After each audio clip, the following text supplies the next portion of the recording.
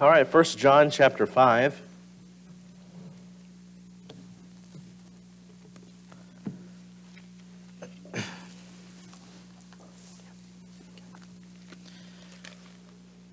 First John chapter 5. And we're going to look at verses 18 through 20. And this is actually going to be our last message in the series on 1 John, our final message. 1 John chapter 5, we'll look at verses 18 through 20. But just as a recap of the last time that we met to look at our series on 1 John, we noticed the importance of praying for one another as it relates to sin in the church and in the life of a believer. There's not one of us who are perfect, and so we need God's grace every day in our life.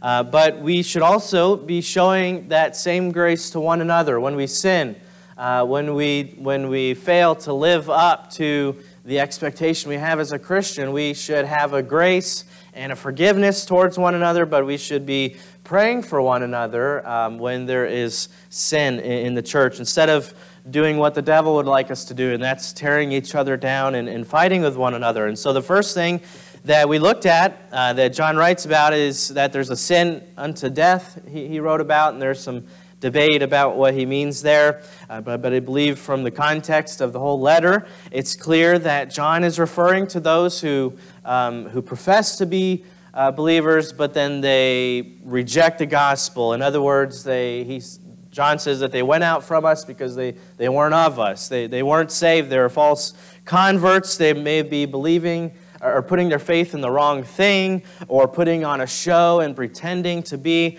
a Christian, but then they turn and reject Christ. And it's somebody, so the sin that is unto death is the sin of unbelief. It's not receiving salvation. If somebody lives and dies and never believes the gospel, they cannot be saved. They must believe the gospel. They must have faith in Christ.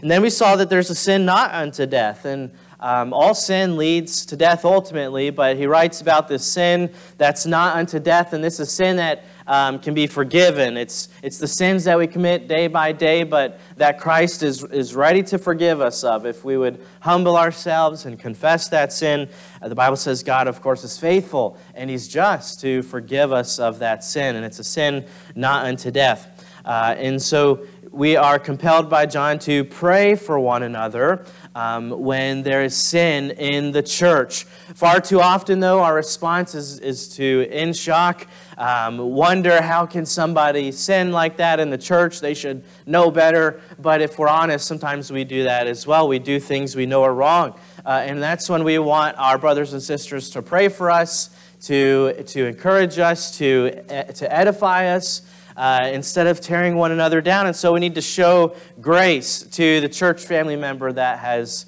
sinned, because we need that grace as well. And so that's what we looked at the last time. Tonight, our final message in the series on 1 John. We've covered many topics in this epistle, and several of them John has taken great care to re-emphasize.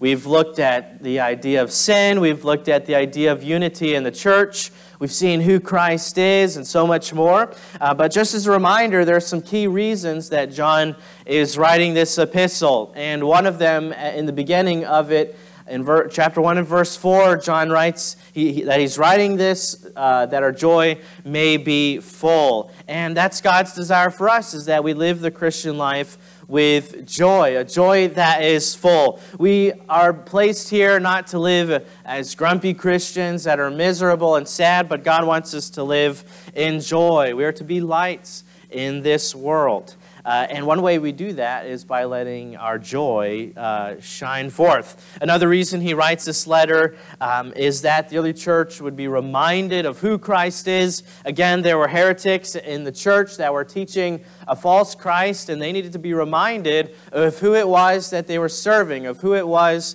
they claimed to believe. And so he was re-emphasizing some truths about who Christ is. And then he also writes this letter to let us know that we are saved, that we can be confident in our salvation because our confidence is in Christ and what He's done for us. Tonight we're going to conclude by looking at three final reminders John has covered these again, but he recaps them one last time before he closes out this letter. And so these are things that we need to be reminded of. And these are three last things that he points out because they're important. They need to be reminded of these before he finishes his letter. And so they're important for us to be reminded of as well if we want to have joy in the world. So we're going to see three truths, three things we need to be reminded of this evening. But let's go ahead and read 1 John chapter 5, verses 18 through 20, and then we'll pray and get into the message. 1 John chapter 5, starting at verse 18, the Bible says, "We know that whosoever is born of God sinneth not, but he that is begotten of God keepeth himself, and that wicked one toucheth him not. And we know that we are of God, and the whole world lieth in wickedness. And we know that the Son of God is come, and hath given us an understanding, that we may know him that is true.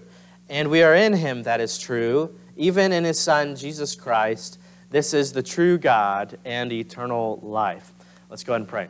Dear God, I thank you for this night that you've given us. And Lord, I thank you for the opportunity we have to finish out this series, Lord, and look at your word this evening. I pray that you'd help us, Lord, to be reminded of these truths that we've studied before. But Lord, help us to be encouraged by them and challenged by them, Lord, to know that we can know these truths and have a joy that is full in our Christian life. Lord, I pray that you'd help us to put aside distracting thoughts now as we look at your word. Lord, I pray that you'd speak to our hearts as only you can do, Lord, and help me to be emptied of self and filled with your Spirit. I pray all of this in Jesus' name. Amen. The first reminder that we have that we're going to look at is our sin's defeat.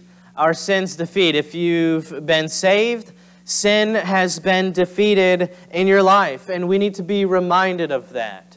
We can have joy in our life as Christians when we understand and we finally realize sin no longer has a hold on us. We may face temptation, we fight against temptation, but if you've been saved, you've been given power and freedom over sin, and you are no longer in bondage to it. We see that in verse 18. He says, we know this, that whosoever is born of God sinneth not. John says here that we know that whosoever is born of God sinneth not. We can be certain of it. It's not something we doubt. But what does it mean to sin not? And we've covered this before in this series. John's not teaching this idea of sinless perfection, that as Christians we can get to the point where we never sin again. We will always have this flesh until we're taken to heaven and we leave this body that we have. And so we'll always have this old nature that's always tempted. We'll always have these enemies that tempt us, the devil, the flesh, the world. And so we know that we are not perfect. And John even says that back in 1 John chapter 1 and verse 8. He says, if we say that we have no sin, we deceive ourselves. We're liars. We know that we face and fight against sin. And so the idea of to sinneth not here, it's not the idea of sinless perfection, but it's the idea of continuing on in sin habitually as a normal standard practice because we enjoy it, we find it to be pleasing to us. It's the idea of someone sinning without being bothered by it. It doesn't affect them. They're not burdened by it. They're not shamed by it. They love their sin. And so he tells us, we know that if whosoever is born of God, they don't have this practice of continuing in sin. And so we know that. We know that those who are born of God, meaning they have been saved, they don't live this life of continuing sin. We may sin, but we confess that sin.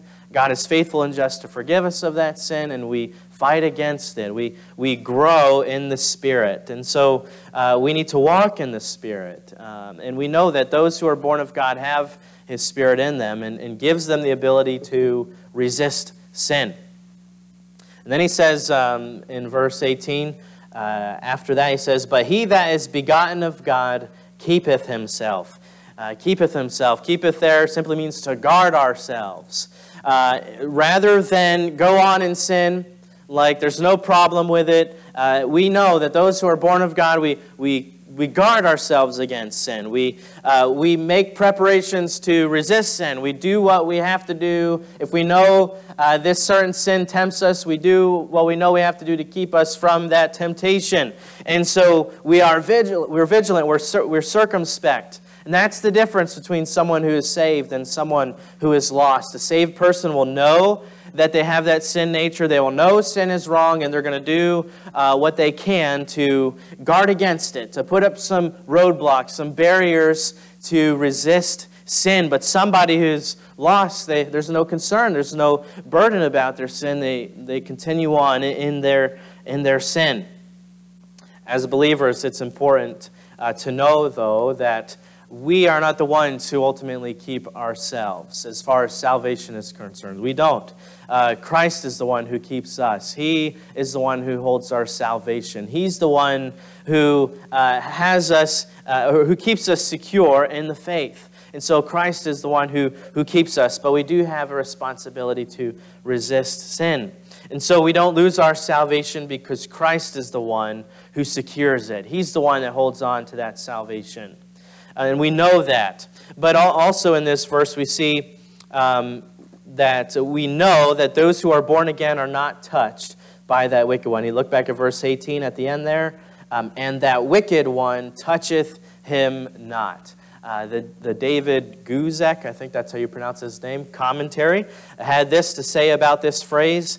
The only other place in his writings where John uses this particular verb for touch is in John chapter 20 and verse 17, where he tells Mary to not touch her because he has not yet ascended. It has the idea of Christ saying, don't cling to me. Because we are born of Christ, Satan cannot attach himself to us. He cannot cling to us in the sense he can in the life of someone who is not born again. And so if you've been saved, the devil has no hold on you anymore. He doesn't cling to you. He doesn't have power over you. In fact, we're told as believers, we can submit to God, we can resist the devil, and he will flee from us. And so if you are saved, we need to know, and we do know, because John has written it, that the devil has no power over us. He cannot touch us. He doesn't have a control over us anymore. We have victory over him through Jesus Christ. As saints, we have been delivered from the power of sin in our life. There's no sin that we have to give into. We are not perfect. We know that we will not be perfect, but we do not have to give in to sin. And so as saints, we have a duty to run from sin, to resist it. We should not use the grace of God in our life as an excuse to sin more. That is to mock God. And so our obedience, it doesn't keep us saved. Christ is the one who keeps us saved. But our obedience to Christ, it sure does help us live a life of faith with God's blessing in our life. God wants us to live obedient lives. And so sin has been defeated.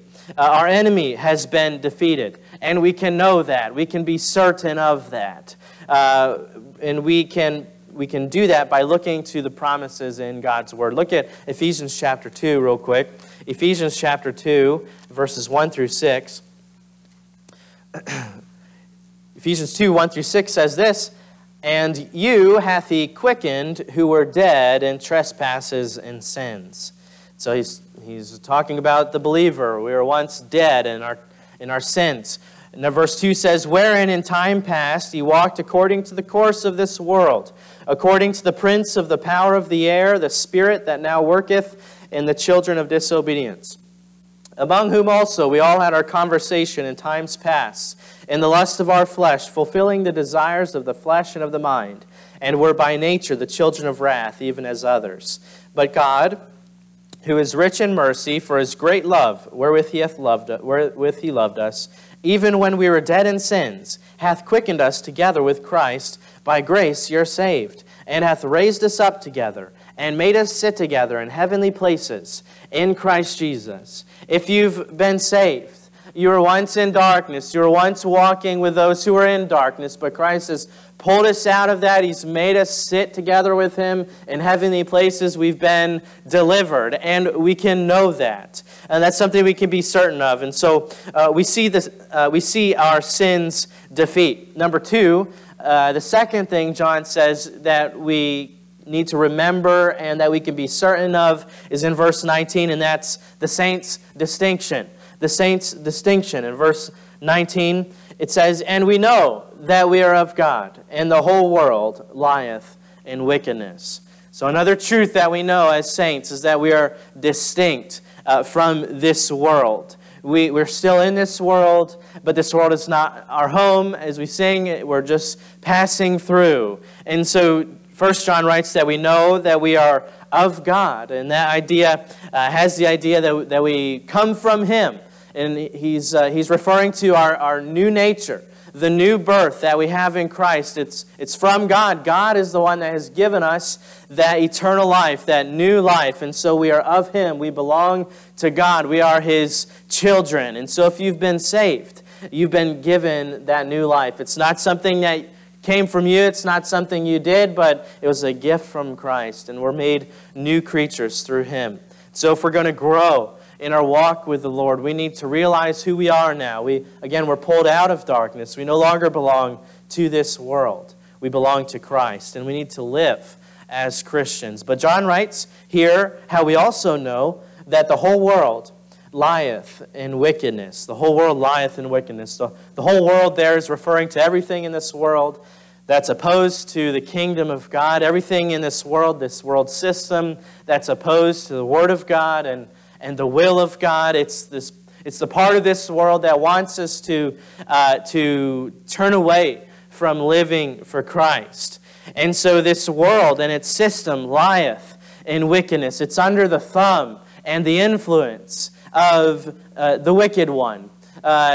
Satan clings to this world, and he has control over it. And those who are in it and in bondage to it, they are under his influence. And so the system of this world, we know it's never going to encourage us to surrender ourselves to Christ. You're not going to turn on the evening news and hear a newscaster say, "Today, give yourself over to the Lord and trust Him and live for Him and obey Him."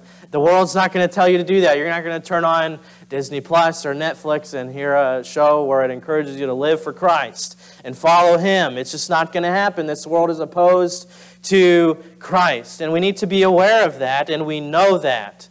And we know that as we go through this world, we're in this world. We cannot hide ourselves from it away in a closet. We must live in this world as lights for Christ. But we need to be aware that this world will seek to influence us away from Christ and who we are called to be.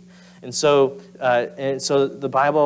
John reminds us that we are distinct, and we need to live in that distinction. We are distinct from this world. We are no longer of this world. We have the choice now. Am I going to live for Christ, or am I going to continue to live for this world and its pleasures and its lusts and its sin and the things of this world that don't last? As Christians, though, of course, our desire needs to be to live for Christ. 1 John 2:19, John warns about those who went back into the world because they were not of the church. They were not saved. 1 John 2:19 says, "They went out from us, but they were not of us. For if they had been of us, they would no doubt have continued with us. But they went out that they might be made manifest that they were not all of us." They once professed to be a part of the family of God, but now they're in the world, and they've rejected Christ, and their pleasure is in this world. They went out from us, but they were not of us, John says. And so they had not been saved. And so even today, there are many who claim to be Christian, but they're Christian in name only. They come to church once a year for Christmas. They say they're Christian, but they do not obey Christ. They have no desire to live for Him.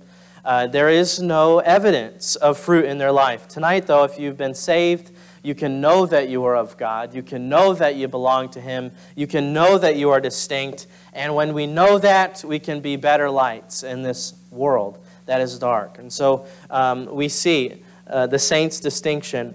Finally, we see that we can know that we have a Savior dear to us.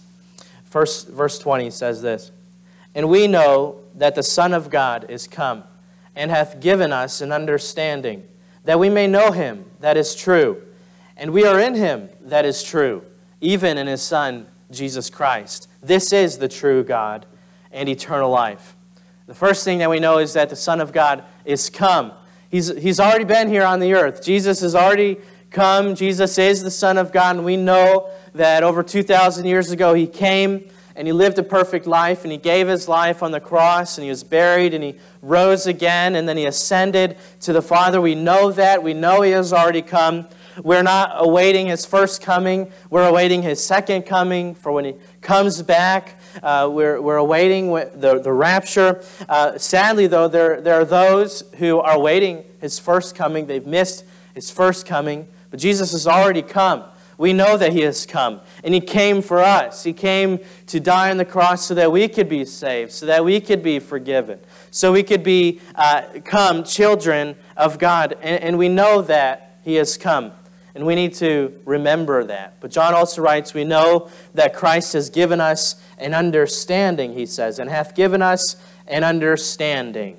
What's the purpose of this understanding? He tells us it is that we may know Him that is true. When Jesus came and died, He came not only to save us and bring us to heaven, but He came so that we could have a relationship with Him, so that we can know Him as we're here on this earth. Some look at salvation as a ticket to heaven, as fire insurance from hell, and salvation does take us to heaven, but salvation is also for here on the earth while we await that time. Salvation is for our day-to-day life as believers. God's grace is for every day of our life. And so salvation encompasses this whole new nature that we have in Christ. And a part of that is a relationship with Him, this understanding. And we can have that understanding. We can know Christ. We can know Him. Our Savior can be dear to us. He doesn't have to be some idol. That's why John closes out this letter in verse 21, "Little children, keep yourselves from idols." Why would we worship an idol that can do nothing for us when we have a Savior who has done everything for us? When we have a Savior who has given His life for us, we can know Him that is true because we're in Him. The early church was dealing with a lot of heresy. They were dealing with a lot of people who were teaching false Christ. And they were dealing with those who were trying to lead the church astray. But John wanted them to know that they could know Christ and have a relationship with Him. Because Christ is true. He will not lead us astray. He will not lead us down a path of lies. We can trust His word. We can cling to it. We can hope in it. We can live by it. We can be assured by it because He is true. But the devil wants to get us away from His word. The devil is a liar. He's a deceiver. And so we need to be in the truth. We need to walk with Christ. I think about all that the devil offers us and tells us will bring us joy. We know that John is writing this so that we could have a Christian joy that is full. Well, the devil will offer a counterfeit to that joy. And it's the devil's joy, which is a lie. The devil will wrap up a package of temptation that looks good, but there's always a hook to that temptation. There's always a hook to that sin. And it will lead us to places we do not want to go, and that will ruin us if we continue in it. And so we need to know that if we've been born again, that we can know Christ and we can be in Him, and we need to yield to Him and yield to His Spirit. What an encouraging final note, though. If you look back at verse 20, he says, that we may know Him that is true, and we are in Him that is true, even in His Son, Jesus Christ. What an encouraging final note to remind us that we belong to Christ, that we are in Him, and we can see growth in our life. As we live by faith, we become more like Christ. Can you look back on your life from the day of your salvation to now? Can you look back and see a growth? Can you look back and see how you are becoming more and more like Christ and bearing more fruit in your life? There should be that growth. It may be different for each of us, but there will be growth. There will be fruit. Finally, John comments that Jesus is the true God and eternal life. We looked at it a few weeks ago in a morning service. But the very last words, again, he says, little children, keep yourselves from idols. And so again, why would we serve these fake idols made by our hands when we can serve the true God who has given us eternal life and has made us with his hands? How much greater is that we get to serve Christ and we are in him who has made us. And so what do we know? What do we know? We know three things. As John has reminded us here this evening, we know first that if we have been saved, sin has no power over us. And we do not have to live in darkness. We can overcome it when we walk in the Spirit. And we have overcome through Christ. We can know that. We also know that we are of God. We are not of this world. We belong to him. This world is filled with darkness, and we are in this world. But we are not of this world. We've been rescued from it. We know that. And when we know that, we can shine his lights for Christ. And finally, we know that we are eternally secure in Christ. And we need to know that. I don't think we'll have joy in our life as Christians if we do not know that we are secure in Christ, if we do not know that we belong to him. As long as we doubt our salvation, we're going to lack that joy. But we can know that. We can know that we are in him. Do you know these truths tonight? If you know them, then you know this joy. You know this joy that John writes about. If you do not know them, it's not too late. You can be saved. You can know that you belong to Christ. You can know that you're saved, that you are delivered from sin if you would put your faith in Christ alone and trust in him. It's not too late to have this joy that John writes about. I hope this series has been a challenge to us to grow in joy by knowing Christ, by obeying him, by living for him. That's what God wants for us to have, is joy. And so we need to be reminded of these three truths this evening, of what we know. Let's pray. Dear God, I thank you for this day.